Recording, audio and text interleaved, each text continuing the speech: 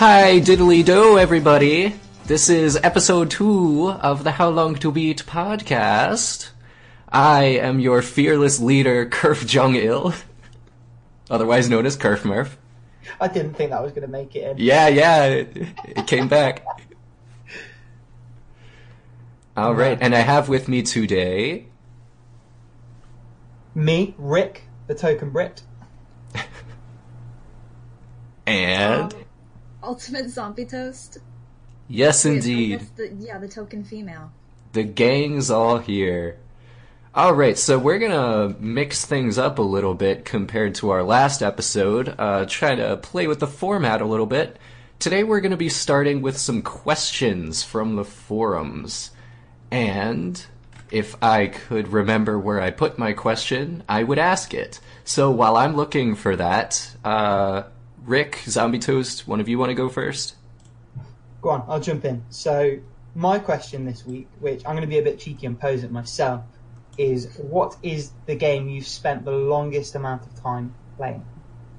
And this is based on Pokepaw's question. She asked, what is your current record on play sessions length? So we're modifying that a little bit.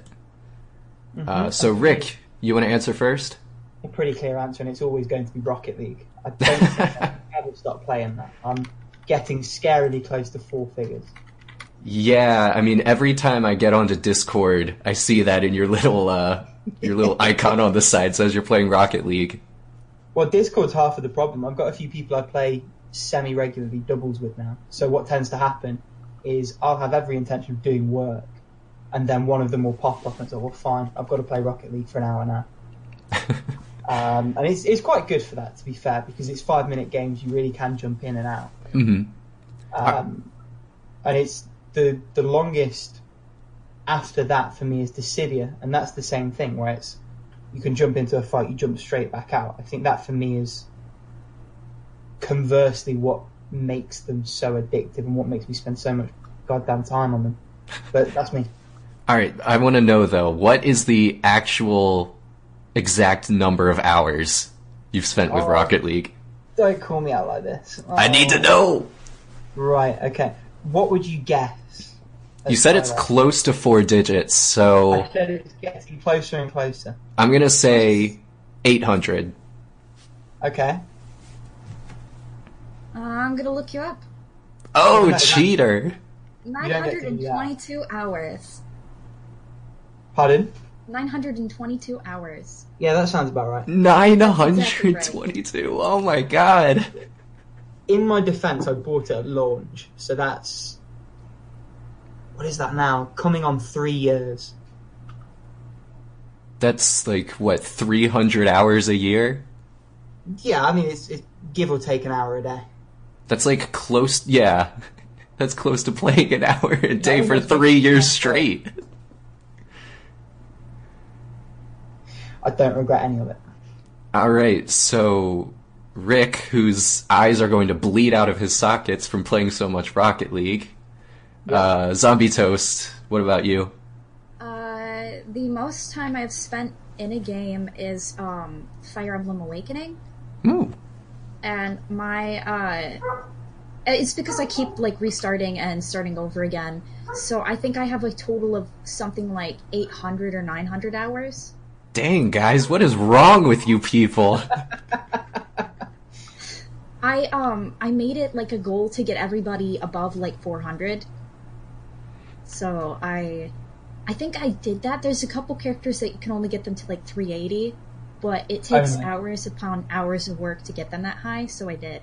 How do you even get them that high? I thought that like once you got to 20 in the second work, bitch.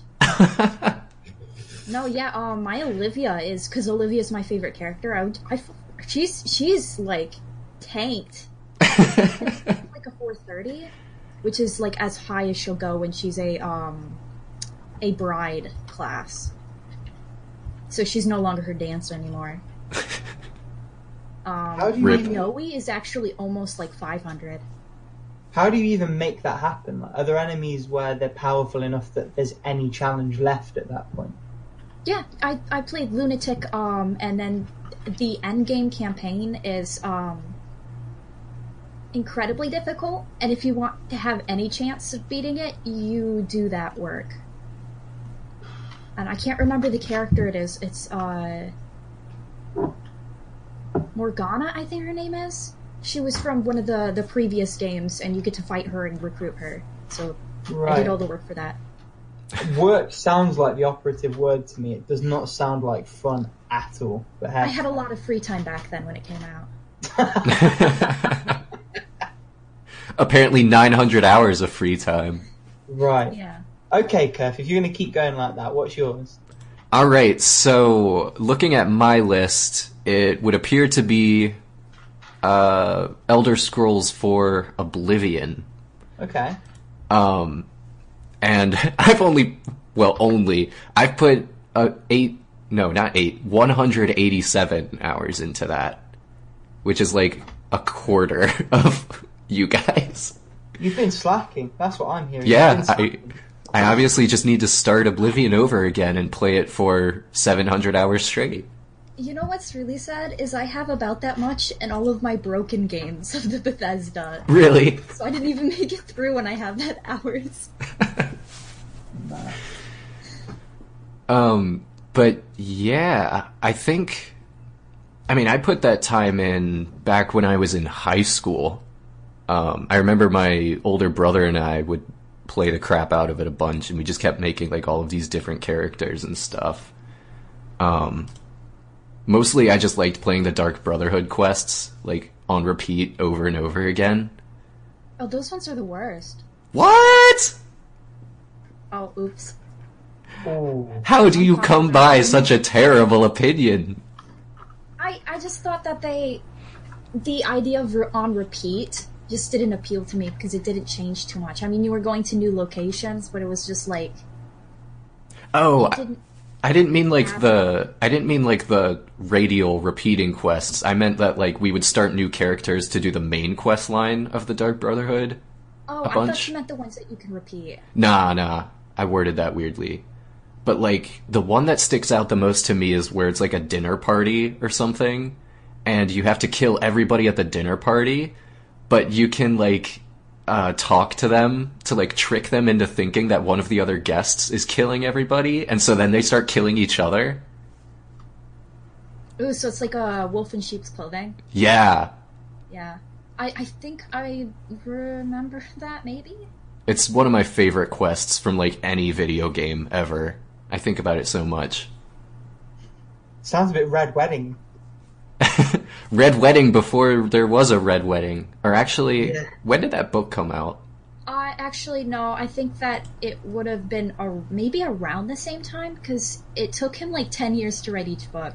I know that the first one came out the year I was born, 1996. Oh, okay. And then I think the rest took like at least 5 years to make, so it might have been around the same time. Huh. Maybe. Weird times. That guy just takes too long writing those books. I'm expecting that he's going to die before he finishes them. You better not. That's what I worry about for Berserk, too. Pardon? I worry about that for Berserk as well, that the guy's going to die before he even finishes it. I feel like there's something about that, then. You know when books sort of finish without quite resolving it? Oh, and you like, have to make up your own mind. I'll come back to that later when we talk about the games we've been playing, so... Yeah. Foreshadowing. I mean, I know there's like, a really famous one is, I think it's Charles Dickens' Mystery of Edwin Drood, where it was this mystery book that he started to write, but then he died in the middle of writing it, and nobody has any clue how it ends. But it's like a really famous piece still. Well, there's a lot of famous books that specifically are that way. I think, is it The Trial by Kafka? Is one of those. And then I feel like there's a Lord of the Rings one where his son, Tolkien's son, ended up finishing it off. Okay, what happened with Tolkien is he was one of those people when he sat down to write, if it wasn't perfect, he threw it away and he didn't work on it anymore. So what his son did is he found all the scraps that he had thrown away and said, wow, these are really good. Why did my dad ever throw them away? And then started working on them. Well, the proof's in the pudding. in fairness. Yeah, I don't think any of the stuff written posthumous. Oh, I'm not even gonna try. I have trouble with written after he died. Yeah, after he died, is not as good. Yeah, most stuff that's written after somebody died isn't good because they were dead when they wrote it. Anyway, good answers, guys. Rick's losing it. I'm ready for Bessie's. What even was the just question? started and I'm done. The question that we just answered? Yeah, what was it? It was, what was the longest we've spent with a game? I thought you asked your question already, and I was like, I don't remember answering. We're doing great here, guys. I will ask my question now, though. And this is courtesy of Naub, which is blank backwards, I believe. What would you define as complete? How would you define a game finished if the game doesn't have a standard endpoint? So, I mean, this is a question that we see come up a lot on the forums because, like, especially new users who come don't really know what it always means to mark something as complete, and it's not always clear. Like, I mean, for example, let's just go back to Skyrim, or not Skyrim, Oblivion. Well, they're both basically the same game. So, like, you can beat the main campaign of the game, but, like, there's so much else going on that you can still do. Most of the time, like, I would probably mark that extra stuff as, like, main plus extras. But sometimes it gets, like, a little bit tricky. Like, sometimes with sports games, too, like Mario Kart.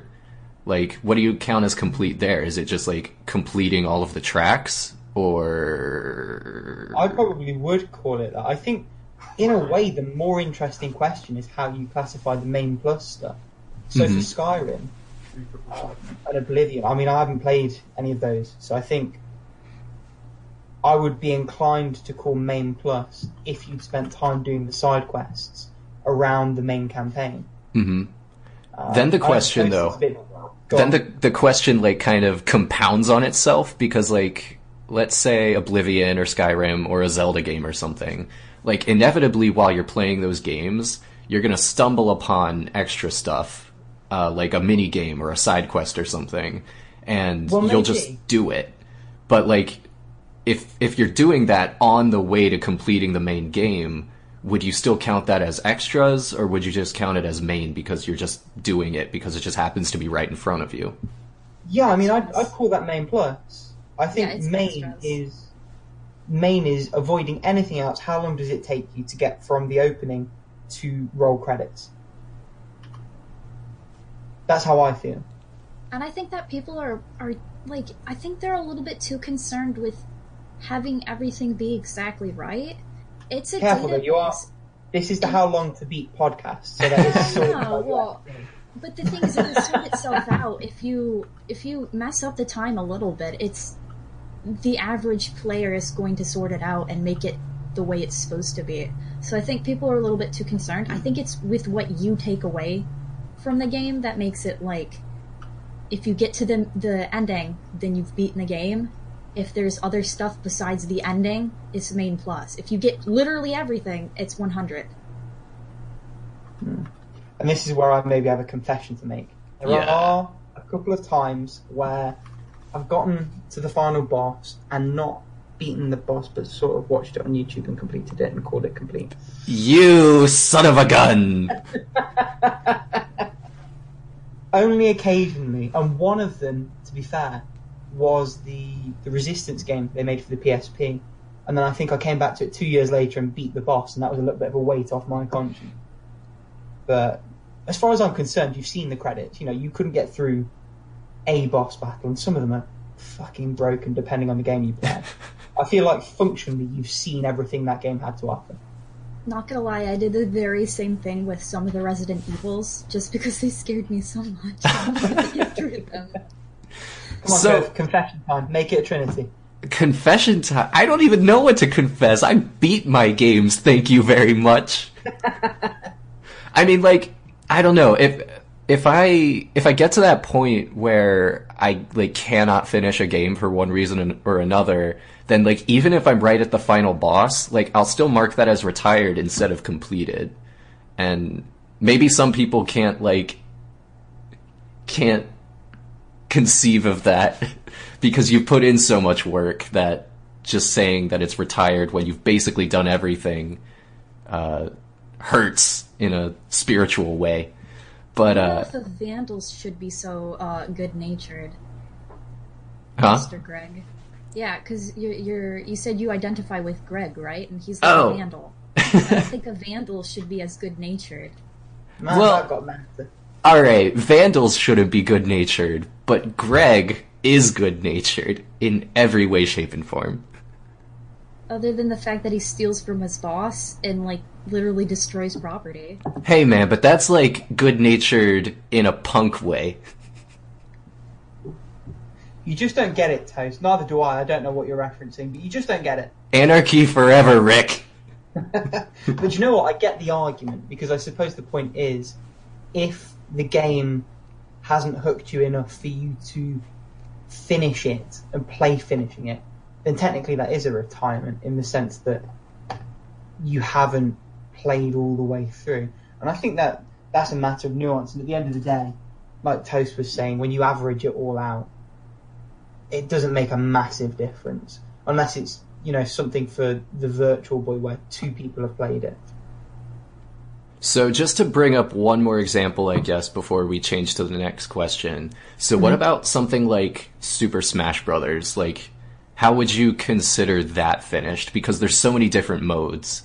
Like, for Brawl, that actually had a story mode where you could, like, beat it. And I suppose if you beat that, it could be considered done. But, like, And Smash... the story mode, by the way, was awful, and I'll fight anyone who disagrees. I had fun with it as a 12-year-old kid. But... Is they saying that the story mode was awful on, like, Melee? in Brawl. No, Brawl. Oh, The subspace then and I'm not mystery gonna... thing. Yeah, no, it's fine. If you said Melee, I would fight you. Melee's adventure mode was great. Yes, it was. This is my childhood. And, like, playing the levels in all of the, like, fast ways. Because, like, I know the first level in adventure mode, if you ended on, like, a specific second, then you had to fight Luigi and stuff. Yeah. Yeah. So random. I love that stuff. But, like, yeah, so going to, like, Smash 4, like, they got rid of the story mode. So, like, what would you count as completed there? Like, is it beating classic mode with every fighter? Is it beating all of the events? What do you think? That probably is the real question, really, isn't it? How do you count games as complete when they don't have a proper story sequence where there's credits, and you play through a series of levels to get there? I mean, I don't know about you two. I think that's sort of when you feel like you've had your fill of it. That's usually what I do, like, what I go off of. Because, I mean, obviously if you get literally everything done, like, you get all the trophies, then it's 100. Yeah. But, there's lots of games where there's end games that go on for ridiculously long time, like Monster Hunter. You can't feasibly... I mean, you can get everything, and some people have, and I think I have on a few, but it just gets astronomical, and, I think it's just when you're done. You're done. Yeah. I had one, just before we move on, I had something a bit like this with the South Park mobile game, which is a weird one because there's a good game in there somewhere, but they buried it. And I managed to clear, quote unquote, the story mode. So, to give some context, the main focus of the game is PvP. They really want you to fight people online and move up through the ranks. But there is technically a series of offline single-player levels that sort of convert the PvP combat into something where you're playing against the computer. And it's gimped to hell. They clearly want it to also make you feel like you have to spend money. But if you get all the way through to the end, you're supposed to play each level 15 times. But when I beat the last level the first time, I was like, do you know what? That's me done. I think I ended up deleting it shortly after as well.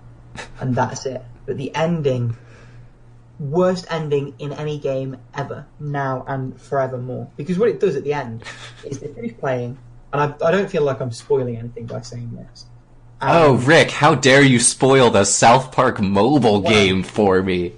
Here's your warning: if you are really looking forward to the story mode of a year-old free-to-play mobile game based on a comedy franchise, then now's your time to pause and go away. But essentially at the end, they've been playing it this whole time as we're going to make some money off this silly game. And how much have we made? And when it shows that you've not paid a penny, all of the kids go off really upset, and one of them's like, I knew we shouldn't have made this a freemium game. And it actually made me feel guilty, and it ruined all of the goodwill that the game had built up for me. And that sounds super petty out loud now that I'm actually saying it to actual people, but I stand by it. No, that would tick me off too. Yeah. But in a way, it also made me feel quite glad that I'd stuck through and not given them any money. Yeah, there you go. Stick it to the maniosis. Happy ending in there somewhere, I think. Now we have one more question. Yes, we do. Okay, I chose Mock Turtles. What do you consider the ideal gaming setup? By which I mean in terms of location, equipment, time, etc. Okay. I'll let you two go ahead first on this one because I think I need to have a think about it. Okay. Well, for me, this is fairly easy because I set up everything based on convenience. So if it's not within my reach, it's not considered part of my official setup. It needs to be I can lean over and push the button, because there are days when I really don't feel like getting up, but walking across the room to to turn on my PS4 sometimes just doesn't cut it. For the audience, she looks suitably ashamed at what she's just said, so just to make that clear. So I think personally everything should be have a centralized location and be, first off, you have your PC, your desktop, and then you have your monitor, preferably with both HDMI and VGA. So you can, if you have your other consoles, which you should have next to your monitor, so that when you feel like playing your console games, you can take your VGA or your HDMI and plug it into the monitor, so you don't have to move. I'm noticing a theme here about not having to move. I'm so disappointed. It makes for a really good setup. If you have two monitors, it makes it better, so you can have your computer and then you can have your consoles and you can play them next to each other. It also makes a great environment for deep vein thrombosis, but hey. But that's my ideal setup. Okay. What about you, Kev?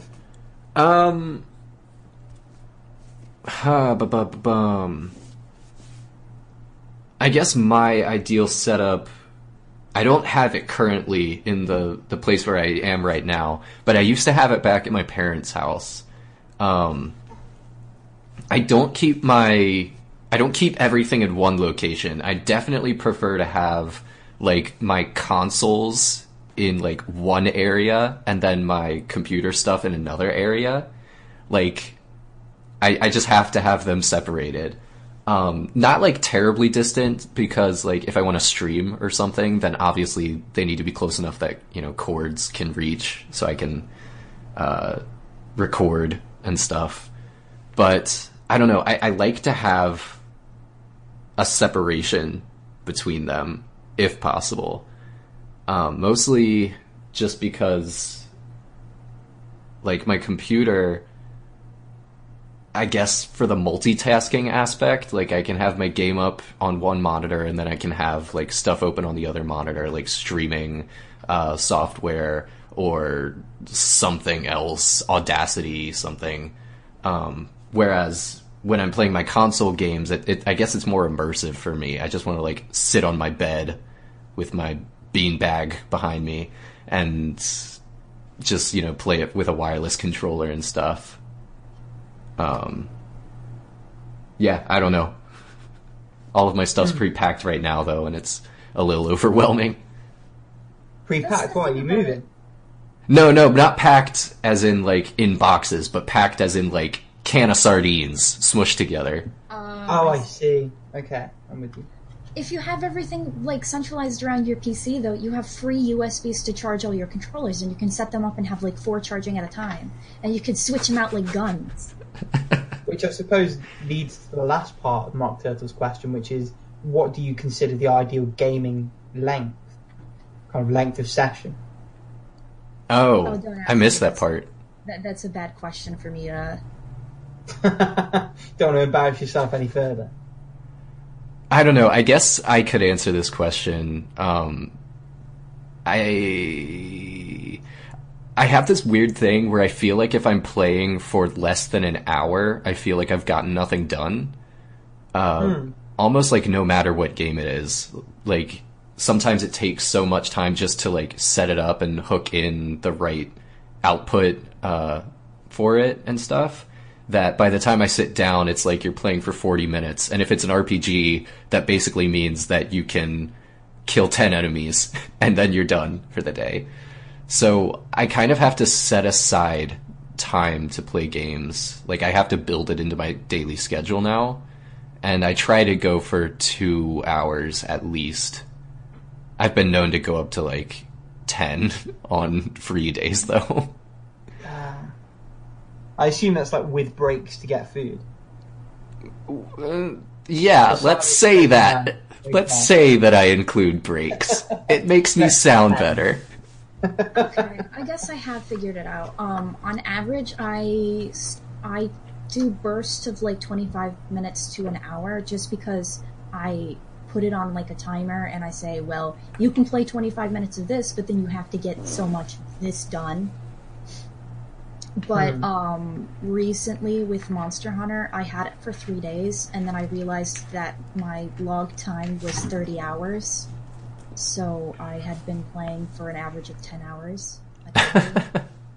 And it was like, which I'm sure to some people is pitiful. They have so much more hours, but it was quite mind-blowing when I looked at it and I was like, oh crap, I have played this way too much. If they spent more hours, I don't know where they found them. That's the best part of a work week in 3 days. Yeah, I didn't get much done, and I felt really, really bad that week. That doesn't surprise me, funnily enough. I wish that face would translate into the audio. It was... How do I describe that? It was sort of a mocking grimace. Is that fair, Kerf? Is that about right? Yeah, sure. We can call it that. We'll go with that. You've stalled long enough, Rick. It's time to hear your answer. Stalled long enough. Ideal setup's a weird one for me because I'm a student. So, like, for the past 3 or 4 years, it's been whatever I can fit into my room type thing. I quite like the idea, kind of dream spitballing type thing, of a setup where you sort of sit in like a dentist chair, and rather than kind of sitting upright and looking at the screen, you're reclined a little bit and the screen's aligned to your face, if that makes sense. Oh, so you want like a base, like a... Yeah, sort of. Like where there's desks surrounding you and you just have like... Yeah, or rather, you know, you've got a controller in hand or a key in front of you, and as you're reclined, the monitor's set up so that as you recline, it's on your eye level already. Almost like if you imagine if you sat in a dentist chair, when they lower the light so that they can see into your teeth, you could do the same but with a monitor. Those are ridiculously expensive. I'm not proposing that I could afford one right now, just that that's the ideal. Okay. So your ideal is a comparison between dentistry work and video gaming. Yeah, I mean, if it's good enough for my teeth, it's good enough for my games. I think that's And a if fair you're going to do proposition. that, don't cheap out and try to attach your TV to like the ceiling, because I've had nightmares. That's a terrible idea. That'd be one way to get rid of my teeth. Yeah, it has failed. But I think it's why I gravitate more and more towards handheld gaming and always sort of have. I mean, where my desk is, which is where I'm sat now, I have a drawer that at the moment has a fat DS, a DS Lite, a PSP, a PSP Go, a Vita, and 2 hard-boiled eggs. And 2 hard-boiled eggs in a kitchen sink, yeah. I quite like that you can sort of grab one and it's all self-contained. And again, I think that comes from the environment that I'm currently in. My setup's like that too. I have a bag and it has all my handhelds next to it too. So you could just do the... From the opposite angle though, rather than me going to one place and everything's there, it's more a case of I can pick it up and wherever I go it is... Oh. That's why I like the Micro. It's been really, really good for on the bus because it just fits in a coat pocket. Pop it out for 10 minutes. People in America don't really go on buses. Well, you work a lot from home though, don't you? So that... Yeah, but there's no, in Michigan, nobody goes on a bus. Why would you? In more, like, urban areas, people tend to use buses. Like, I have to use a bus to get to class from where I am. But I also get car sick, so I don't bring my handheld on there. Well... maybe one last thing on gaming setup. I love the Steam controller. So... There's the mocking Grimace again. Yeah. Just for the audience, the Grimace came out again. What's your beef with the Steam controller? What's going on? You know the little slidey doos? Oh, the trackpad things. I hate them. I hate them so much. I wish they were gone. Have you used them at any great length? I've used them for about an hour and a half to test them out, and I hated them, and so I just switched over to PS4 controller, and I was like, yes, this works. And I have my Switch controller if that doesn't work. I'll concede that the D-pad's not very good. That's the most I'll give you. Yeah, I mean, for a game like a Super Meat Boy, where I'd play with a keyboard anyway, not having that... You play with a keyboard? What the You mongrel! What's wrong with you? Oh my god, there's nothing wrong with a keyboard for a 2D platformer. Precision requires a controller, and I'm going to say this now, shooters require a controller too, regardless. Ooh, okay, actually, no, you lost me there. Precision platformers, yeah, controller. Shooters, keyboard's where it's at. I feel like I'm the Switzerland of this debate. I could play a platformer with a controller, and I could play a shooter with a controller, but I could play both with a keyboard and mouse as well. It's not the end of the world. But with the Steam controller, one, I quite like the little paddles on the back of it, especially in Rocket League. So I've got my drift mapped to that, so I can do everything without kind of doing a Monster Hunter claw type to get every button at the same time. But also the trackpads are quite nice because you can do a lot of customizing with them, and you can really get things set up how you want. And Toast is shaking her head, but she's wrong. It's a very nice controller. It's very cheap. I've had this one for as long as I've had Rocket League, and it's held up beautifully to way too much abuse. This controller can play on several different consoles. She is currently holding a PlayStation 4 controller to the screen. They're nice controllers. Don't get me wrong, but... Yeah, guys, we can all hold up our PlayStation 4 controllers till the cow goes home, but nobody can see them. You know how to make the format work. Should we probably move on from this question? Yeah, one more thing, Rick. Your ideal time spent playing games. Right, okay. So this is a two-parter. In real life, given that I have way too much work and way too little time to do it, probably 5-10 minute bursts. So a match of Rocket League. RPGs are quite good, where you jump in and out for 5-10 minutes. Especially, I'm playing Final Fantasy at the moment on the PSP. Come back to that later. But, you switch it into sleep mode, you come back, fight through a few enemies, rinse and repeat.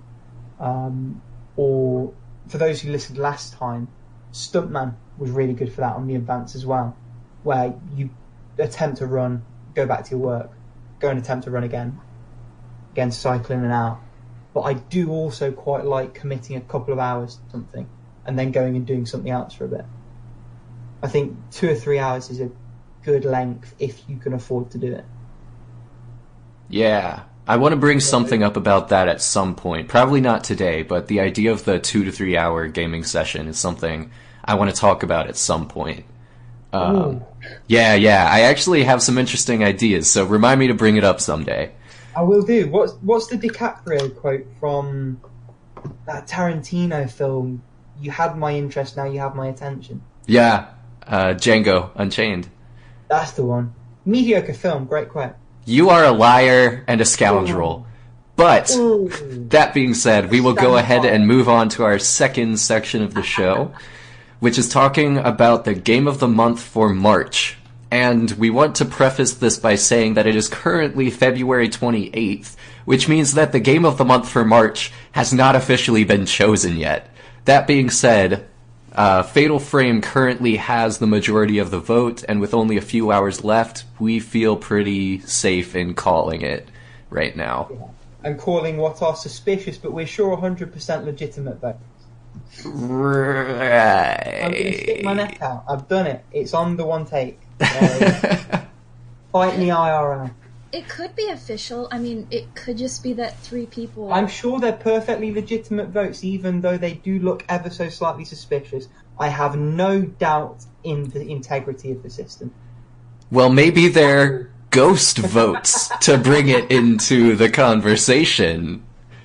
So Fatal Frame, for anybody who's listening who is not familiar with the series, is a psychological survival horror series in which you normally play as a cute teenage Japanese girl with a camera obscura that she uses to take pictures to kill ghosts.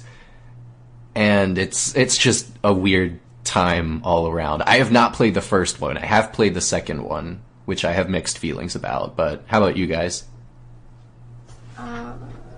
I know of this series. I tend to avoid like survival horror like The Plague, because I'm a wuss.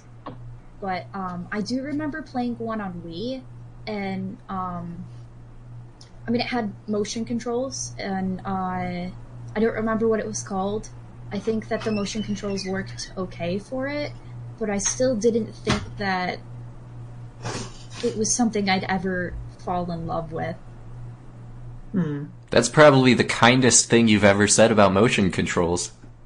Well, I think, and in that kind of game, it was something that worked well with it. In other games, it feels like it was shoehorned in, but Fatal Frame, it was literally like you're holding up a camera, and it made a lot of sense. Yeah. I have absolutely no knowledge of the series whatsoever. I've heard the name before, that's about as far as it goes. So it'd be interesting, maybe if I give you guys reference points in terms of what I know of survival horror, and maybe you can kind of say, well, it's more of this, less of that. So I don't really play that much. So the two recently, I played the original Resident Evil, the DS port, funnily enough. Okay, not Resident Evil-like. Yeah, I wouldn't say that. I'm going to say this now. Have you played Galgun? I have. It's a great shooter, apart from all of the other stuff around it. Okay, you're playing Galgun, but now it's horror. But then Galgun's on rails, isn't it? Huh? Galgun's on rails. Is Fatal Frame a light gun shooter? It's with the camera. Right, okay. So is it that mechanic, but you also get to control the player character's movement? Yeah, kinda. Yeah. Right, okay. It's actually a lot like Galgun, but, because I like anime titties, I prefer I prefer Galgun. We've opened that door now. And the other one I've played, which I probably enjoyed a little bit more than Resident Evil, somewhat controversially, is Silent Hill Origins. Okay, haven't played that one. So it's a reimagining of the first game. It focuses a bit more on mobile phone and torch mechanics. It also, and this is probably the biggest failing of the game, it limits the times you can encounter enemies to a few specific sections of the game.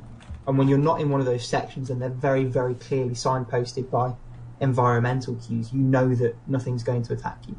Okay. You can't fight back, you just have to run. Sorry? It's closer to that than Resident Evil. Okay. Yeah, So I haven't played Origins, but that setup actually sounds really similar to the Wii Silent Hill game, which was like Silent Hill Homecoming, I think. No, that was Origins. You're thinking of the same game. They're the same thing? Yeah. So I played Origins on the PSP, but it was made primarily for the Wii, and Yeah. the point was that you aimed the torch and you aimed the mobile phone's camera. Oh, okay. It's got a different name than the Wii version. No, it's the same name. It's the same name?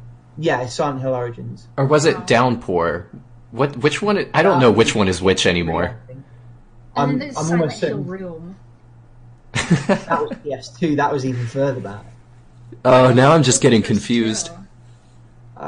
I mean, the bad thing is, Origins is the only Silent Hill game I've played, but I am sort of aware of them. So Downpour and Homecoming are both PS3 and 360. Origins started on the Wii and then moved to the PSP and PS2. And I'm pretty sure Silent Hill The Room was That's either the Silent Hill 3 or fourth. 4. That It's was one of 4. the main entries on the PS2. Yeah. Yeah, it's the fourth one. Oh no, it's called Silent Hill Shattered Memories. Is that still the same game, or is it different? That's the subtitle. Or am I... Oh no, after making out that I know the series, I've cocked up. Yeah, I'm talking about Shattered Memories. I have played Origins as well, but that one was on the PSP Okay. exclusively. Yeah, Shattered Memories is what I'm talking about. Okay. Well, now I can. Sleep in the UK, leave me alone. All right, I can connect to that a little bit. I don't know. I feel like Shattered Memories was a little more linear than Fatal Frame. I don't know how the Wii Fatal Frame is, but at least Fatal Frame 2 was a little more open. I would compare it more to like Silent Hill 2 or Yeah. Silent Hill 1. Except, it's more like... It's not really third person from what I remember.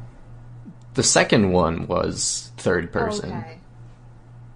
I don't know if the Wii The one first was... one was as well.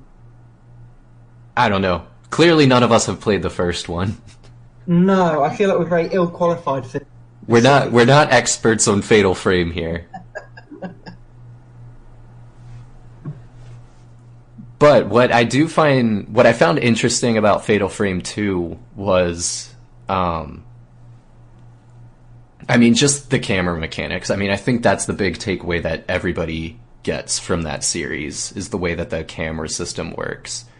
I totally get how that's a good horror setting, because I'm assuming you're limited in camera, so it's not like you just have an unlimited weapon. But also, I suspect the clearer shot you get, the more damage you do. So I suppose there's a risk reward thing there. Yeah, So and you have to engage with what's scaring you. yeah, and not only that, but so like you have to literally be aiming your camera at the ghost as, it's coming towards you.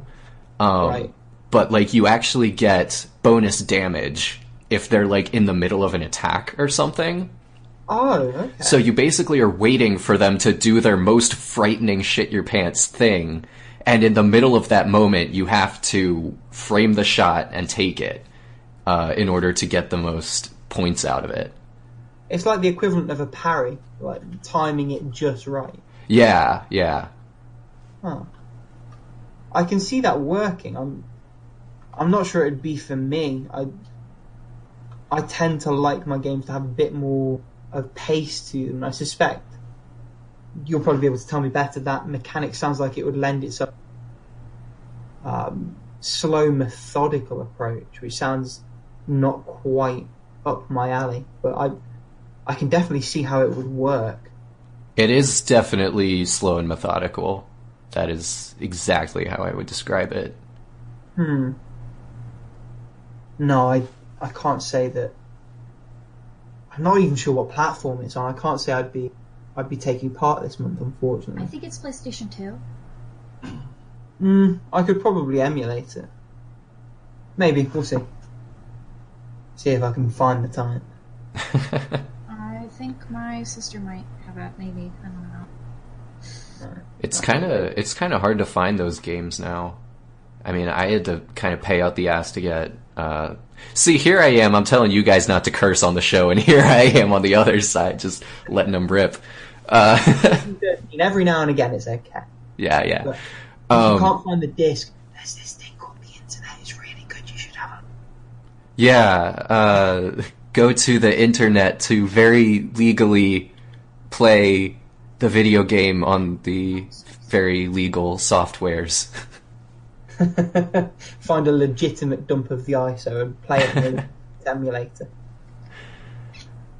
At this point, you're not going to fund the developer, so Yeah. ethically, I think there's an argument to be made.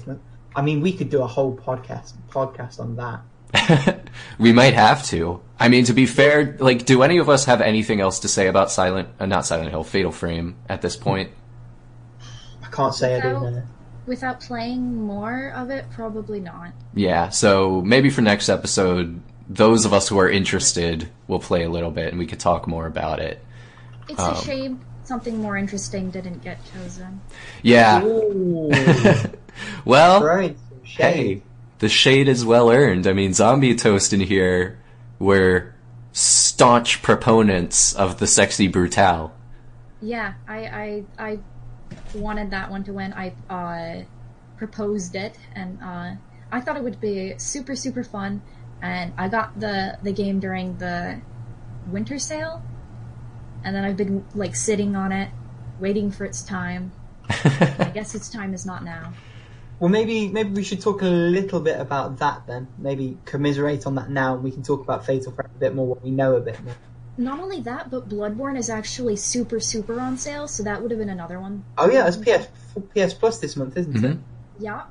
And I think like pretty much everybody and their brother has Bloodborne. I have it. I have like, I bought it when it came out. It's a super good game. It would have been fun play again. Yeah, I think that was the first game I got with my PlayStation 4, and I still haven't gotten around to it. So that might have been a good one as opposed to Fatal Frame. Well, so far, Bloodborne's the only real killer app for the PS4 in my mind. I don't know about maybe that. You guys disagree with me. I Maybe one of you is a big fan of the Order 1886. Well, I mean, it all depends on your own perspective, because I mean, there's Uncharted 4 and then like Lost Legacy, which would be considered killer apps for the system. I wasn't, blown away by them, but a lot of people, they are system sellers, is basically what I'm trying to say. Well, let's put Lost Legacy to one side because that's standalone DLC, but let's say Bloodborne and Uncharted 4. Are there any other games, when I say system seller, like killer app, I mean an experience that you can only play on that console? Because to my mind, most of the good things on PS4 are either on Vita as well. Deadbolt's one of those. Deadbolt just came out. Play Deadbolt. I'll never stop plugging that game. But also on PC, so many of the good cross-platform and indie titles that are coming to that console are also available on PC. And I think for a lot of our little community, most people have a PC capable of running it, either as well as or instead of a PS4. Mm-hmm. So I understand, though, that people, as much as you love your PS Vita, people don't own them. It's not, the thing is, if they're going to buy that's a harsh reality. It is a harsh reality. True. I love my Vita, but it's true. Nobody's buying, if they have a game that's like for PS4 or Vita, if they don't have the Vita, they're going to buy it for PS4. They're not going to buy a Vita. And I mean, the interesting side note to that is that developers actually are making more money in sales on the Vita and the Switch than they are on some of the consoles, especially for those smaller indies. So I think I remember when SteamWorld Dig 2 came out, they sold more on Switch than any other console. And Switch and Vita combined, I think, made over 50% of their sales numbers. And that's a game that came out on PS4, Xbox One, PC. And obviously PC alone has such a big install base that people are choosing those platforms. But put that to one side, my point still stands, I think, which is there aren't really many games that are A, great enough for you to say, well, I need a PS4 for that, and B, not available elsewhere anyway. I'm just looking on Google right now. There's Horizon Zero Dawn, but Horizon Zero Dawn is terrible in every way, shape, and form. So we could. Are you in the minority of that opinion? I am definitely in the minority of that opinion. It does seem a little bit like just another third world objective-a-thon to me. And that's very true. I have a well-documented hatred for Horizon Zero Dawn. I haven't gotten around to playing it. It's really strange because the game has half of the wrap torn off because I opened half of it and was like, never mind, and then I just tossed it. So it's sitting on a shelf with half of its wrap gone. Okay, so far,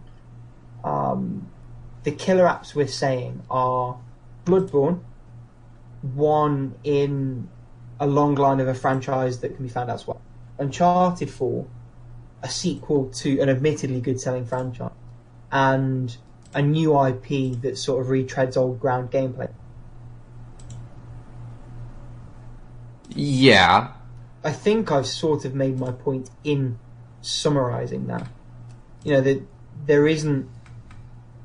I hesitate to draw the analogy to Wii, but maybe that's a good one. Or even, although it came late in the lifespan, The Last of Us on PS3. New experiences where you could take one look at it and say, that's worth buying the console for. I can't get anything at all like this anywhere else. I mean, I guess that's fair to say, but I mean, they're still doing better than Xbox One, to be honest. That's not exactly saying much, though, is it? Let's be fair. Yeah, I mean, it's not saying much, but I mean, I have never... I have never felt bad about my PlayStation 4 purchase, is my only point here.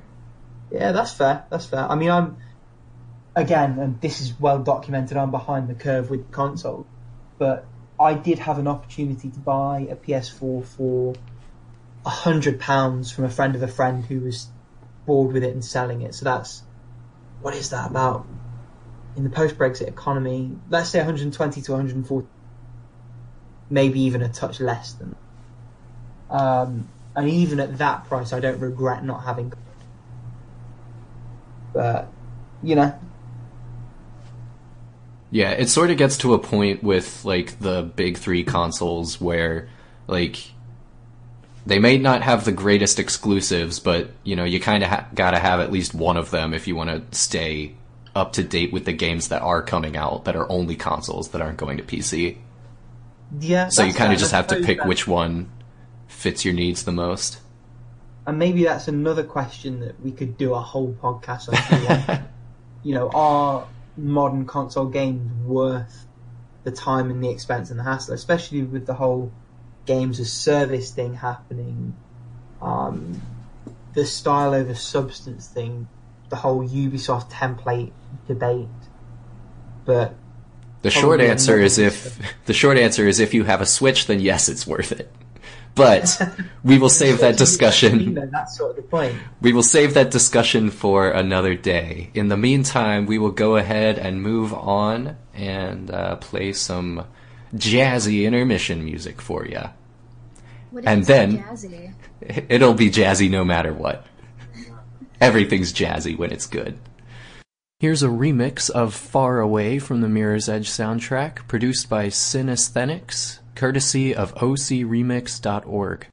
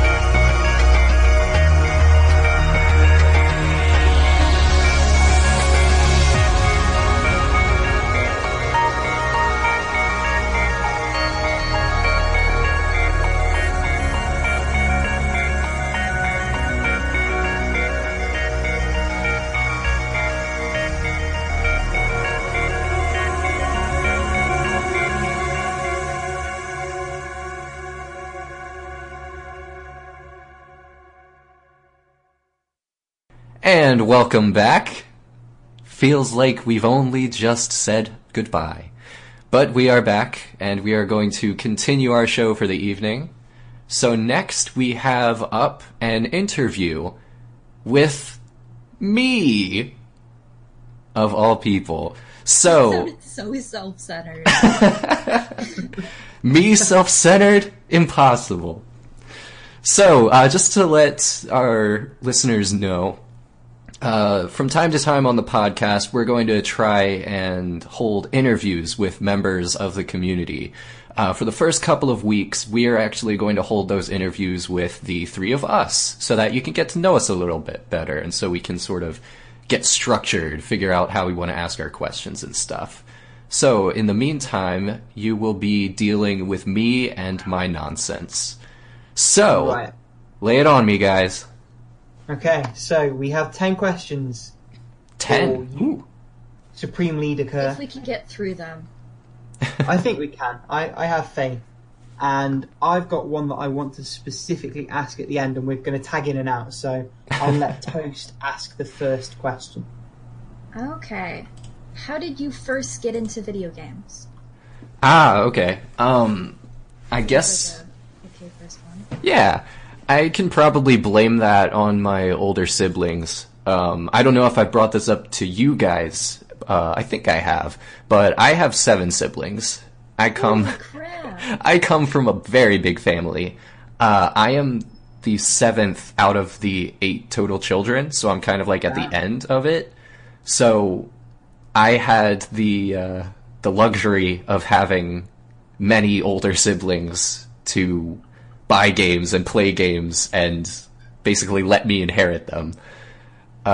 So, I mean, I just grew up playing with my siblings, basically. My oldest memories are playing Nintendo 64, Smash Bros., and, like, Turtles in Time on Super Nintendo with my brothers.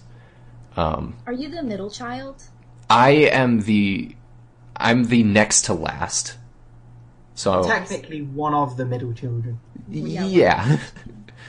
But there are 6 middle children, so if that's the quotient you're using. But yeah, that's basically my answer. Is I just kind of naturally grew up with it because my siblings would play co-op with me. And that's some good pedigree of co-op as well. Oh yeah. Yeah. Oh boy. Right, next question.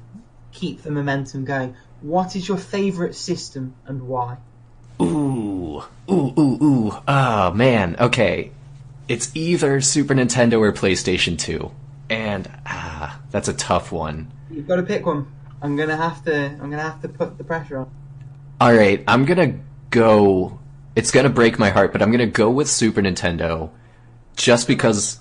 Right, the right choice. Just because, 1, of nostalgia, and 2, because like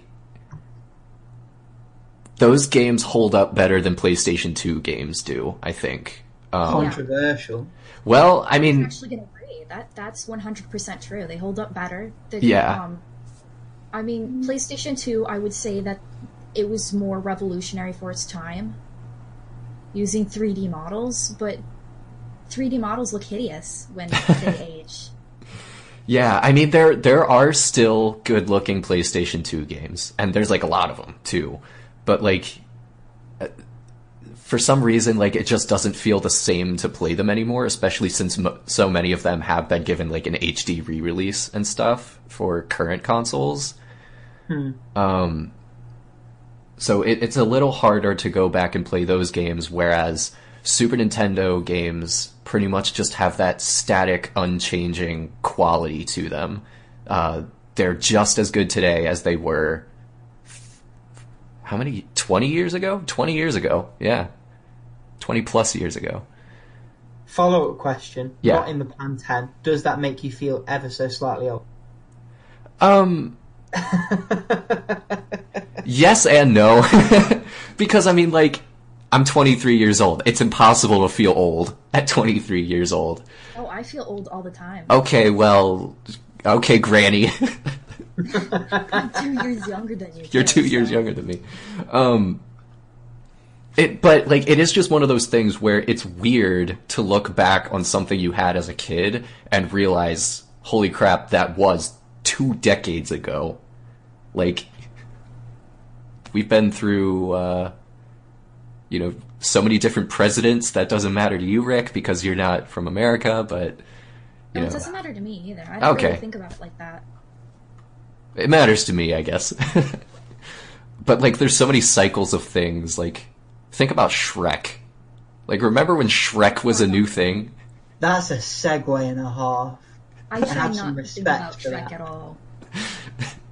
Anyway, go ahead and ask your next question. There's no point going ogre old ground. We all have to remember our Shrek phase. Oh, dear me. I never had one. I didn't like it when I was little. No, Well, no. some people liked fun taste. Right. Okay. Question number 3. I'm tagging you in. If you had one choice for a game everyone should play, what would it be and why? Maybe an easy answer, but I'd go with Majora's Mask. I think that it does so much, both just like in gameplay, like the gameplay is as solid as any other Zelda game. Controversial? I don't think it's that controversial. Well, I mean, Debatable, maybe. Mechanically, it is, phenomenal. I know people have issues with the time constraints, but I mean, I'm sure essays have been written on the time constraints, and I'm sure I could write one as well, because I think that even though it is imposing on a player, I think, sometimes you need to impose on a player. I think sometimes you need to give them that challenge and even, yes, a little bit of anxiety over what they can feasibly accomplish in a certain amount of time. And if they aren't able to do it, then maybe punish them for it, make them have to do it again. I know that is a controversial opinion, but I think, failure is just something that you learn from. And I think that, so many games that we grew up with specifically, you have to die and try again and die and try again, get a game over, start from the beginning, try again. And even though I don't necessarily think that format is always great going forward with games, I think that we should appreciate the ones that dared to do it. You heard it here first. Kerf says get good.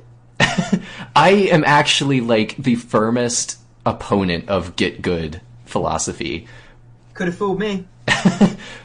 But I do think that in terms of those old games where you can't really change it, you just kind of have to deal with it.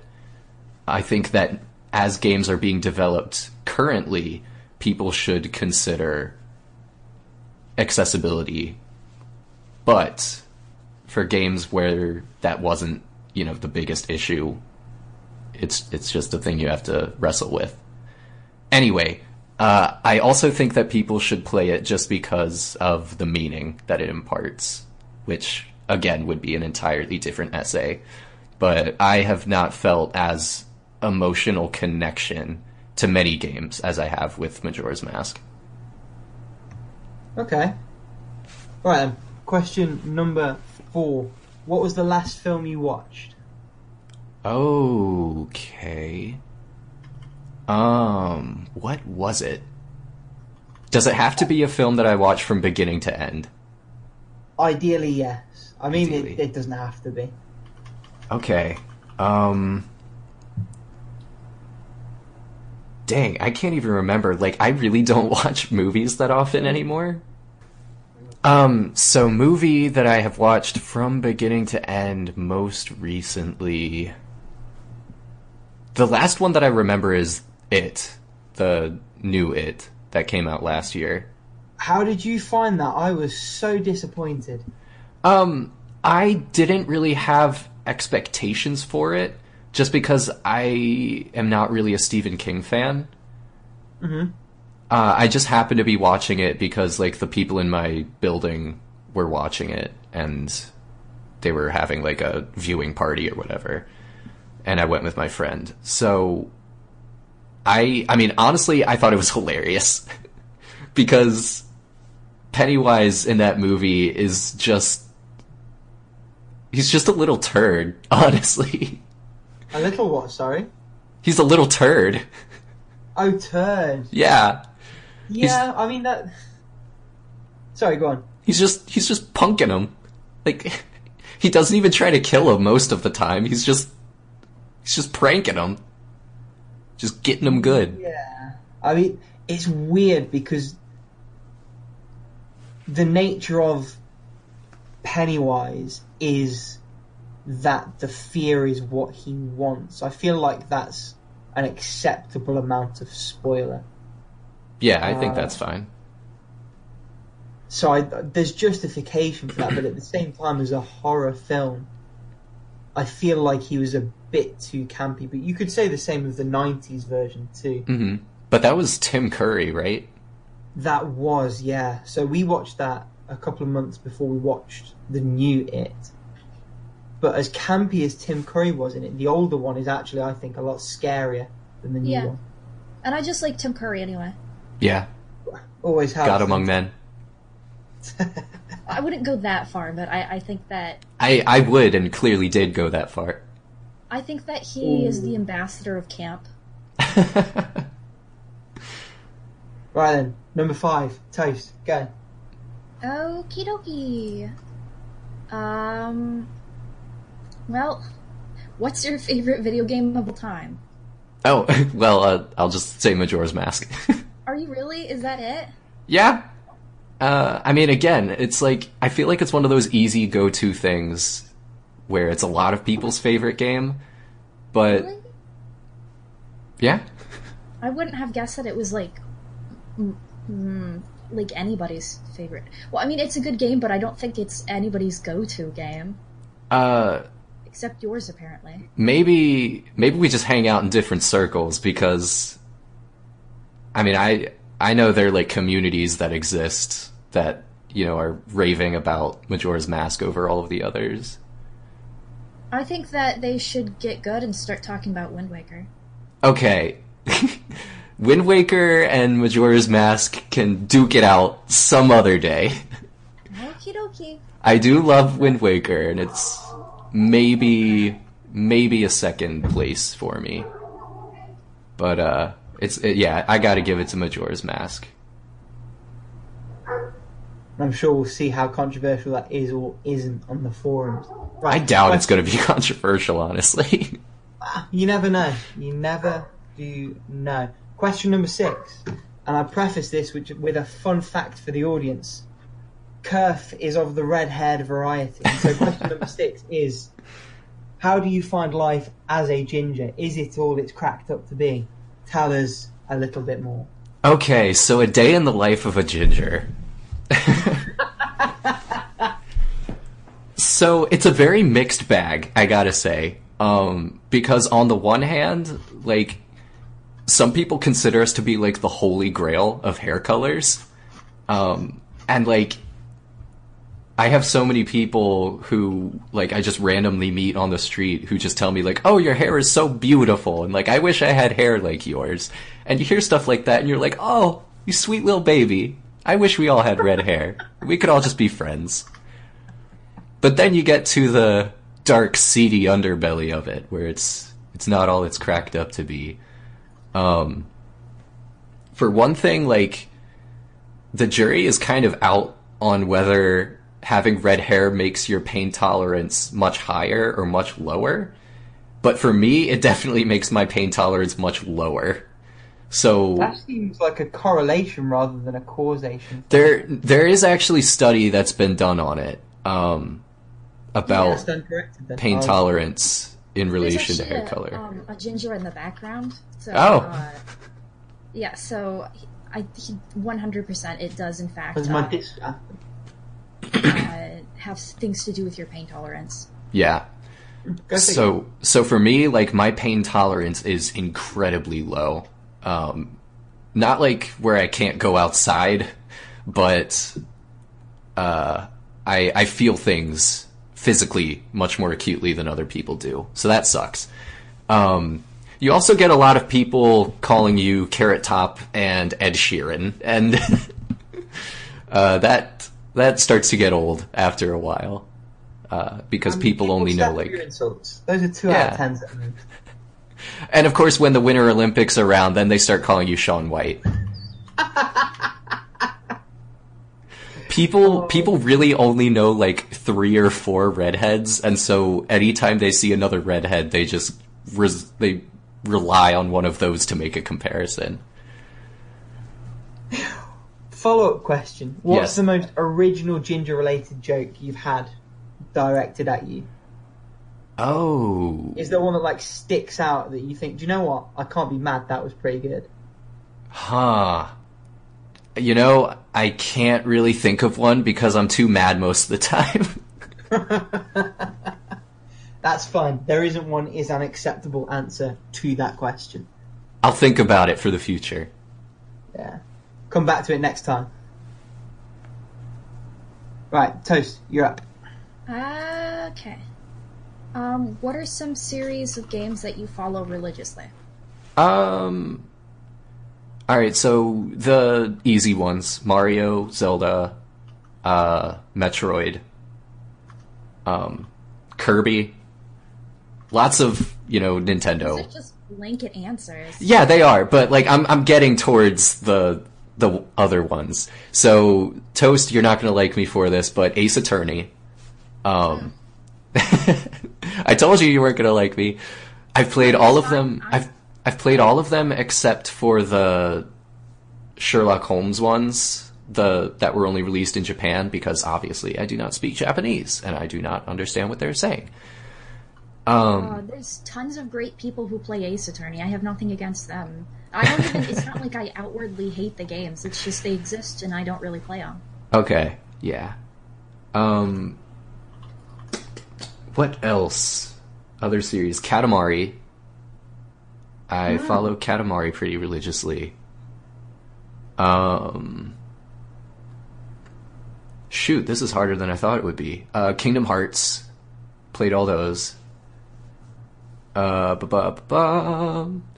Da-diddly-dee. The mouses don't see. No, no, no, no, no, no, no, no, no, no, no, no. I play the Warriors games, actually. Dynasty Warriors and I see. Samurai Warriors and Hyrule and Not Fire much Emblem. longer on current evidence, though. What about that number 9? Go on, now's the time if you have some feelings. Believe me, I have feelings about Dynasty Warriors 9. It is just the most empty and soulless game, just devoid of merit in any way, shape, or form. Like, it's not even a Warriors game, really. Like, the whole thing is that it's built on this open world, which is like a new first thing for Dynasty Warriors. And I was really interested to see how they would pull it off, but the overworld is just so dead and empty. It's like, have either of you played Deadly Premonition? I have not. That's the Twin Peaks-esque game, isn't it? Yeah.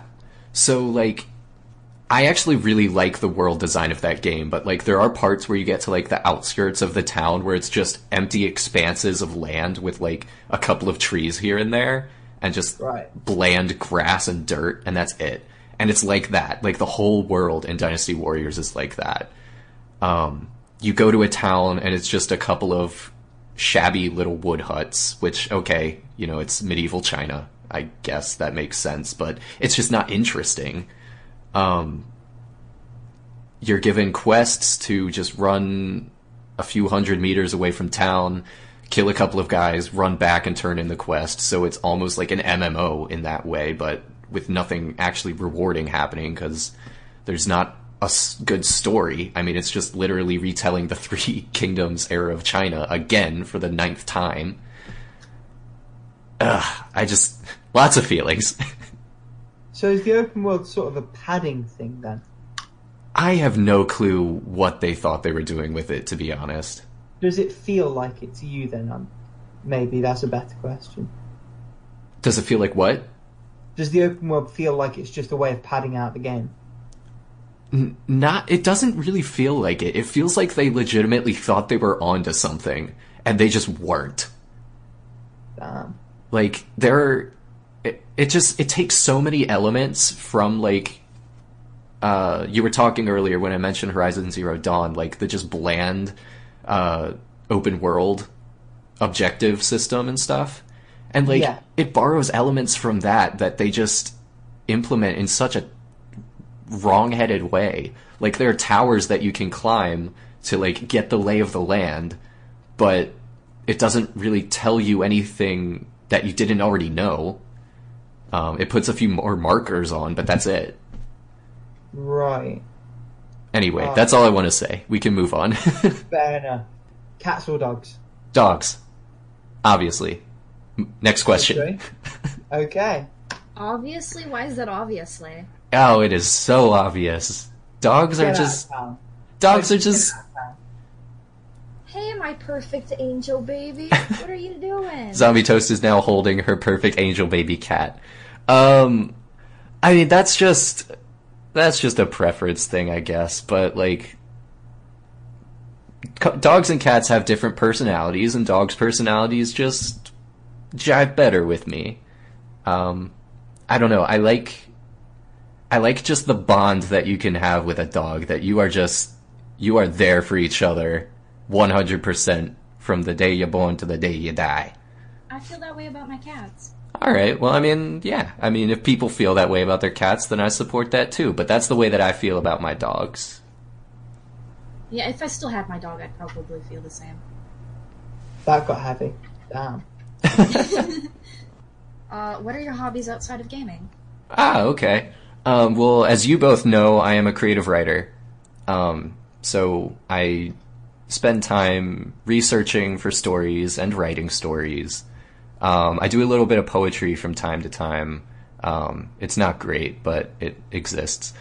And I also like to play music, guitar and bass. Yeah. But yeah, I mean, that's about it, I guess. Okay. In which case, we'll move on to the last question. The light is at the end of the tunnel. And that question is, what is your favourite book? Ooh, okay, I actually do know this one. That would be Grendel by John Gardner. Really? Yeah, have you read it? Parts of it. Okay. So... I am unfamiliar. Tell me and the audience some more. Yeah, so Grendel is a book, a postmodern novel. I actually don't know what year it was written. It was in the 1900s sometime. But it is a retelling of the Epic of Beowulf, but from the perspective of Grendel, who is the first monster that he encounters in that poem.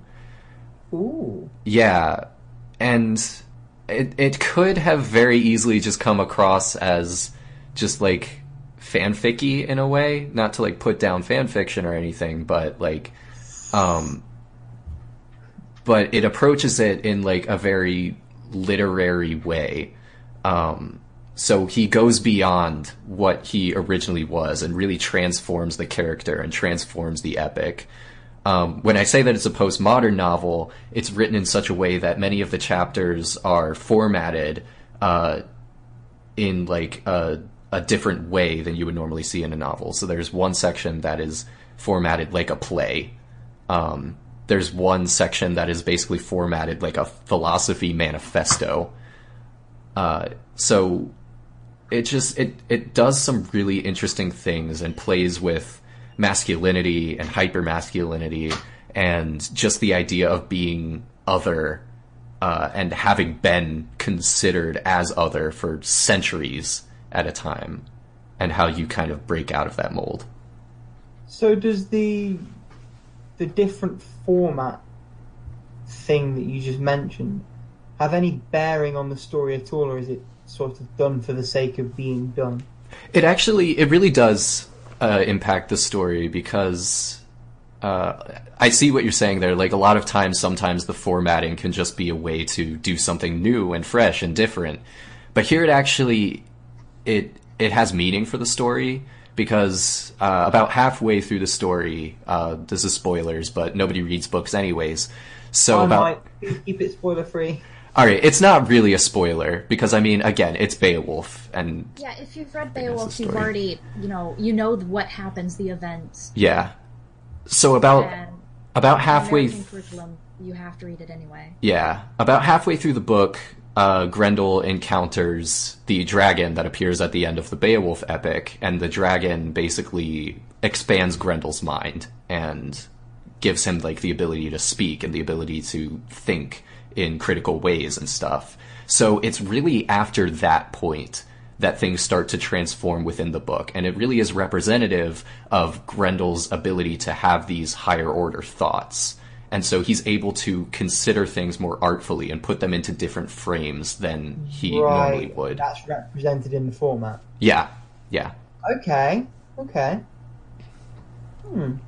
So yeah, that's my favorite book. Sweet, and that's probably a nice way to close out the interview.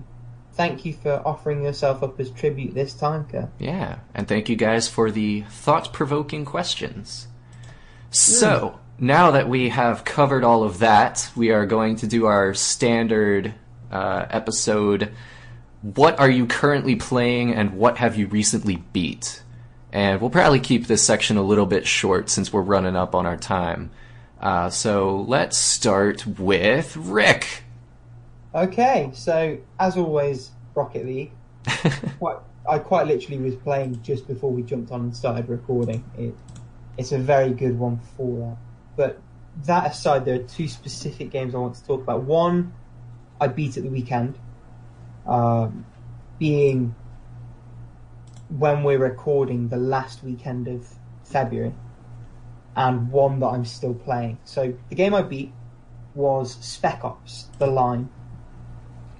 So that was robbed of the Game of the Month nomination last month, and it was a 2013 shooter, and it had some relevance at the time because it sort of explored the ethos behind military shooters, and also delves into some more serious topics like PTSD, the ethics or otherwise of things done in the heat of the battlefield. I have so many conflicted feelings about the game having beaten it. Mm-hmm. The story is a clusterfuck. I don't mean that in a positive or a negative way. It is just all over the place. It sort of has a split ending. It branches off in a few directions. None of them really feel like the right ending. But I like that in a way in that it gives you options, and it leaves it for you to think and decide rather than saying this is how it is. And given the subject matter, I think that's probably the only way they could do the story any justice. The gameplay's okay. I mean, it's a third-person shooter. There's only so far wrong you can go with that in the modern era of gaming. All of the tenets of that gameplay are somewhat established. Yeah, I don't know how I feel about it. I have a lot of feelings and I don't know what to do with them. But it was okay. You can probably get it for quite cheap. I'd recommend it. Even having played through a few of the trickier sections a few times to get past them, there's one specifically, and this isn't a spoiler, when you come out of the cave, and there's another thing I should mention. It's set in Dubai. The setting's really, really nice. So it's Dubai post a lot of really, really bad sandstorms. So it's this juxtaposition between all of the riches and the grandeur and the decadence of that part of the world, and also the damage that comes with a natural disaster. It echoes a lot of the good things that The Last of Us did with that kind of an environment. And there was a section that I had to play a good 15 times through to get through, where you come out of the cave and onto what's left of a yacht, and that yacht is half submerged in sand. So you're coming out of the cave and almost across an expanse of sand into the open top of the yacht. And there's this paltry little bit of cover and you're expected to get from the cave to the cover and the cover to the yacht while being attacked by about 15 enemies from 3 different angles. Oh my god, did that bit wind me up. But even with a couple of tricky sections like that, I beat the game and saw all of the different endings by reloading save files in just over 5 hours. But if you can get it on sale, it's well worth a play, especially if you're interested in its place in the narrative history of gaming, as it were. And then the game I've been playing is Final Fantasy, which I mentioned very briefly before. It's nice to see where a lot of that's come from. Even with the remaster, I'm playing it on PSP, it doesn't quite hold up. The combat's okay. The story's nothing really to write home about. The problem is that it doesn't give you a lot of help or guidance in traversing through. So I have no shame in admitting that I've been referring every now and again to a strategy guide on J'accuse! Wow. I'm guilty as charged, but everybody uses strategy guides from time to time. It's okay, the first Final Fantasy is not the greatest anyway. Wow, I think it's okay. I think if you don't mind going to a third party for the guidance that really the game ought to provide, it's mechanically still pretty solid. The dungeon design, I mean, we've yet to see. I'm only 3 or 4 hours in, and I've hit one dungeon, and that dungeon was like 2 floors deep. So I barely class it as that. I don't think it's aged very well. It's still pretty bland. Yeah, I mean, that's probably fair. What's nice about it, again, is, you jump in and out for 10 minutes, so I haven't found that to be a problem yet. That might change, I don't know. But yeah, that's what I've been playing and beating. Alright. Zombie Toast, how about you? Okay. I've beaten 3 games, and I'll just briefly, touch on them. Ghost Trick, super good. Best game. It is a tearjerker. It's real good. I beat Harmonia, which is a key visual novel, which is pretty short, but it's also pretty good. I think it's I think it took 3 or 4 hours to play. It was probably worth it. And then finally beat Hatsukoi 1/1, and that one took me 3 months to beat, off and on, because it was just so dang long, and the routes were just so inconsistently written. And I decided, like an idiot, I was going to save the best route for last. I mean, the last route was really, really good, but the other ones were just why am I playing this? So that one took 45 hours to beat. Dang. And I'm still currently playing Xenogears, Fallout 3, and then I started the first Bayonetta. Okay. And then Picross 3D. Cool. Oh, is that the one on the DS? Yeah, the original DS. Oh, I beat that game all the way through. It's weirdly addictive.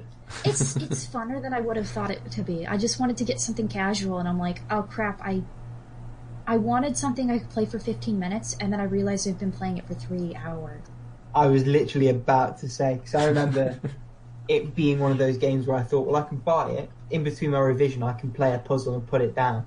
And then you've played about 30 puzzles, no revision's been done, and you just sit there and reassess your life. Yeah, it's a lot like that. Yeah, I'm glad it's not just me.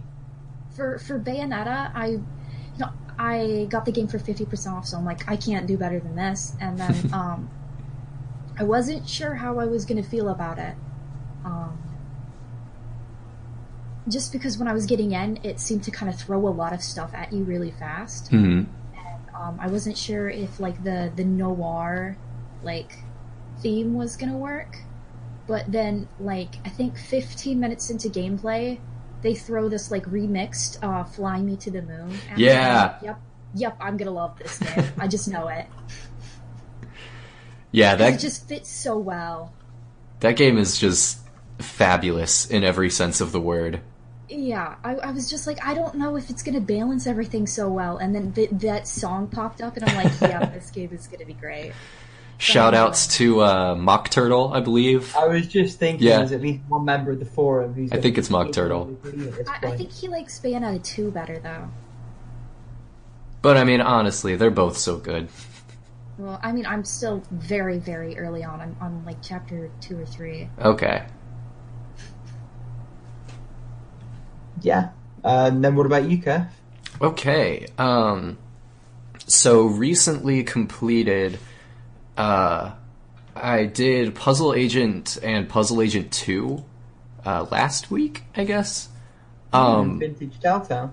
Yeah. So for anybody who's not familiar, Puzzle Agent and Puzzle Agent 2, they're like based off this graphic novel series, I think. But there are a couple of Telltale games that were released back in 2010, I want to say. Pretty long time ago.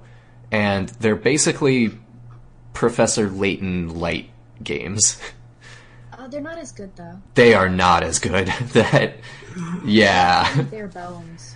Yeah, they're super generic. Like the puzzles that they give you are so repetitive. There's only like 3 or 4 puzzle varieties, really. There are slight differences between a couple of them, but really you're just playing the same thing over and over again. The writing, the characters just don't really come alive at any point. It wants very much to be like Twin Peaks or like Fargo, and it just is not. The second one is even worse than the first one because I guess that they wanted it to be like a full episodic game, but they only had 2 episodes, and it's like they had to wrap everything up in the second one. So they introduce all these plot lines and then try to bring them all together, but it just fails catastrophically. Ooh. So those were not great. I started replaying Xenoblade Chronicles over this past week. Ooh, did I inspire you? Yeah, you did actually. Because I've been meaning to get back to it for so long because my game just, when I tried to play it back on the Wii, like my Wii just could not handle it after a certain point. It just would not even spin the disc anymore. So now that I have my Wii U, I've been trying to play it on there. Hopefully that can handle it. I am just leaving the first colony after having done the dungeon, and the big sad event of the first act has occurred. Mm-hmm. There's always a sad event, trust me. Oh, yeah. In every single one of the Saga games, or like the Xeno games. There's Yeah. always that sad triggering event. Hey, it wouldn't be anime otherwise. Yeah. But it is peculiar in that it is anime with wonderful British regional accents. I love the voices in this game. From what really I've heard of Xenoblade Chronicles 2, they're a little iffy. But honestly, the voice acting in Chronicles is amazing. English or dubbed or not? I'm listening to dubbed. Okay, Dubbed. I almost always It's a listen good dub, to. though. I listen to things in original usually. Like I know that I couldn't stand the dub for Danganronpa, so I listen. What? The dub sucks. No! Monokuma got ruined when they dubbed him. I like the English Monokuma better than the Japanese one, honestly. Then you're not smart. Straight for the throat. I feel like I should be the decider here, but I get so impatient playing that kind of game. I just skip through as soon as I've read the line of text, so I actually couldn't tell you what their voices were. Everything's almost always better in its original. Wow. And I think I generally agree with that, but I think that there are exceptions where, even if, I mean, it's very, very rare that the English is better than the Japanese, but I think there are some times when it's equal, and I would say Danganronpa is maybe one of those instances. Nope. Well, we can all agree that Xenoblade is, especially like, obviously with the Project Rainfall stuff and all of that, the game came to Europe and they specifically did the dub with British audiences in mind. So it was nice kind of hearing those accents, and it really gave the game a sense of place in a way that I didn't think it would prior to playing it. Mm-hmm. And me and my brother had a joke about asking what time it was, and no matter what time of the day it was, the response would be, "It's Ryan time." Which, that was funny at the time. Looking back, not so much. No, it's hilarious. I think we're all just sleepy, and that's why we're not laughing out loud. Maybe. Well, we're nearly there. Hungry. We're all sleepy or hungry, or I don't know what's going on in your life, Rick. We're all deprived of an essential need. Well, it's just gone midnight in the UK, so sleepy is probably the one. Okay, so we're both sleepy. We're getting there, yeah. So you were saying you played Puzzle Agents 1 and 2, you played Xenoblade Chronicles. Yep. And other than that, I have not been able to start, but I rented Spirit Tracks from Gamefly, and I also rented Rhythm Heaven Fever. So I'll probably be... Rhythm Fever's good. Yeah, I'm really excited for it. So I'll probably be touching those this weekend. Not weekend, weekend. I have officially broken Fallout 3. Oh, god dang it. It was going to happen. What did you do this time? Okay, so what happened was there's a thing on Tenpenny Towers where you can... there's ghouls, and you can try and get them to live among the humans in Tenpenny Towers, or you can kill all the humans, or you can kill all the ghouls. I tried to work it so that they could live peacefully together, but that's not something that works, because if you try to get them together, the ghouls start feeding them to a monster. So I reloaded my save like an idiot because I had forgotten or whatever about it, and things are breaking. I thought you were actively trying not to break it this time. Yeah, things are breaking. I think there's a metaphor in there somewhere about trying to create peace between these two communities, and it ends up just destroying your game. It made me very angry because the message behind it was I was like, all these bigoted humans are going to learn that you always need to judge people for who they are as people, and they're going to learn their lesson, and it's going to be great, everything's going to be peaceful, and the game literally taught me, be a bigot, and it's just like, no. Political. And I wanted things to work out, and it was, the ghouls happened to be exactly the way that the humans described them, and I'm like, this is terrible.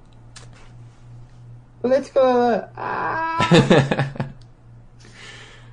All right. Anybody have anything else to add about what they've been playing, what they recently beat? Anything you're planning on playing soon? Just one thing. When you were mentioning Puzzle Agent, I want to make another slightly shameless plug. So on Steam, there's a series of games called Hector: Badge of Carnage, and I think they're one of the earliest games Telltale did. It's a point and click set in a shitty part of London suburbs, and you play as a shitty cop in that shitty part of town. For context, there's a puzzle that runs through all three of the games that requires you to get a drunken man straight, as in sober, in order to get some of the stuff out of his shopping trolley, then manipulate his good spirit in another game, and then trick him into drinking alcohol-laced coffee to make him a bum again. Some of the items that you use to solve the puzzles in the game include dirty magazines, a blow-up sex doll, and... what was the other one? A convict's tracksuit bottoms. And the humour in the game is just perfect. So if you're wanting to scratch that itch, and you feel like you've played everything Telltale has to offer, try them out. They're super cheap. You can beat the whole trilogy in 7 or 8 hours, and they're really good fun. This is the part where I have to tell you that I detest every bit of those games. Well, I'm not sure we can be friends anymore. Wait, what? There's a red line and you've crossed it. It's the Hector Badge of Carnage series. I have literally never heard of them. They came out on iOS first. This was back before Telltale were renowned, all got I The don't Walking play. Dead. I don't keep track of iOS stuff. Well, they're on Steam now. That's Yeah, but if they were originally on iOS, I wouldn't have known of them. yeah, that's fair Is- enough. iOS users are kind of like, why even bother? That's fair. Well, the thing is, I have like an iPod, so my main phone, my driver is an Android, but I like having all my music on a separate device because I normally just keep it hooked up to the speaker. I've got my Samsung Galaxy 7, but I just use it for reading. Different strokes for different folks, but it's on Steam. It's a point and click, so it doesn't really lose anything in the transition. It's well worth a go. Yeah. On the flip side of that, Don't whatever you're about to say is wrong. well, I just have to say that like the gross out humor and the just overblown cynicism of everything just does not groove with me very well. The humour is quite British. Yeah, I think that might be part of it too. Probably. But yeah. And like for me, every aspect of a point and click has to work for me in taste, or I'm just not gonna like it. And so if even one thing is not working for me, then it tends to ruin the whole experience. That's Oh, it looks probably fair. I gross. get that. Pardon? Sorry? It looks kind of gross. That's Is. sort of the point. That's where a lot of the humour comes from. I don't jive with pukey graphics, no thanks. What do you mean pukey graphic? Like, when there's something that humor artists use to, it's like a very humor artist thing where they use a palette that is all like contrasting. It's just something that's always made my neck tingle, and I saw it on that, and it's just something I don't deal with. Like lots of browns and gray greens and vibrant yellows, just like Yeah, really yeah, gross colors. It makes me car sick, like motion sick when I look at it. Like Well- Ellen and Eddie did that too. I think the audience members should go and have a look at the Steam page and decide for themselves. Oh yeah, for sure. I am right, as always. Make your choices for yourselves, but it makes me want to vomit my soul out of my body and flush it down a toilet where it can be purified. Make your choices for yourselves, but just make sure you make the correct one. All right, so on that note, that is all we have for you on this episode of the podcast. Please make sure that you take to the forums and drop any questions you want us to answer next time. And thank you very much for listening. Like, subscribe, share, all that usual stuff. Reblog. Free plug. Share us on your dig. On your MySpace. God damn.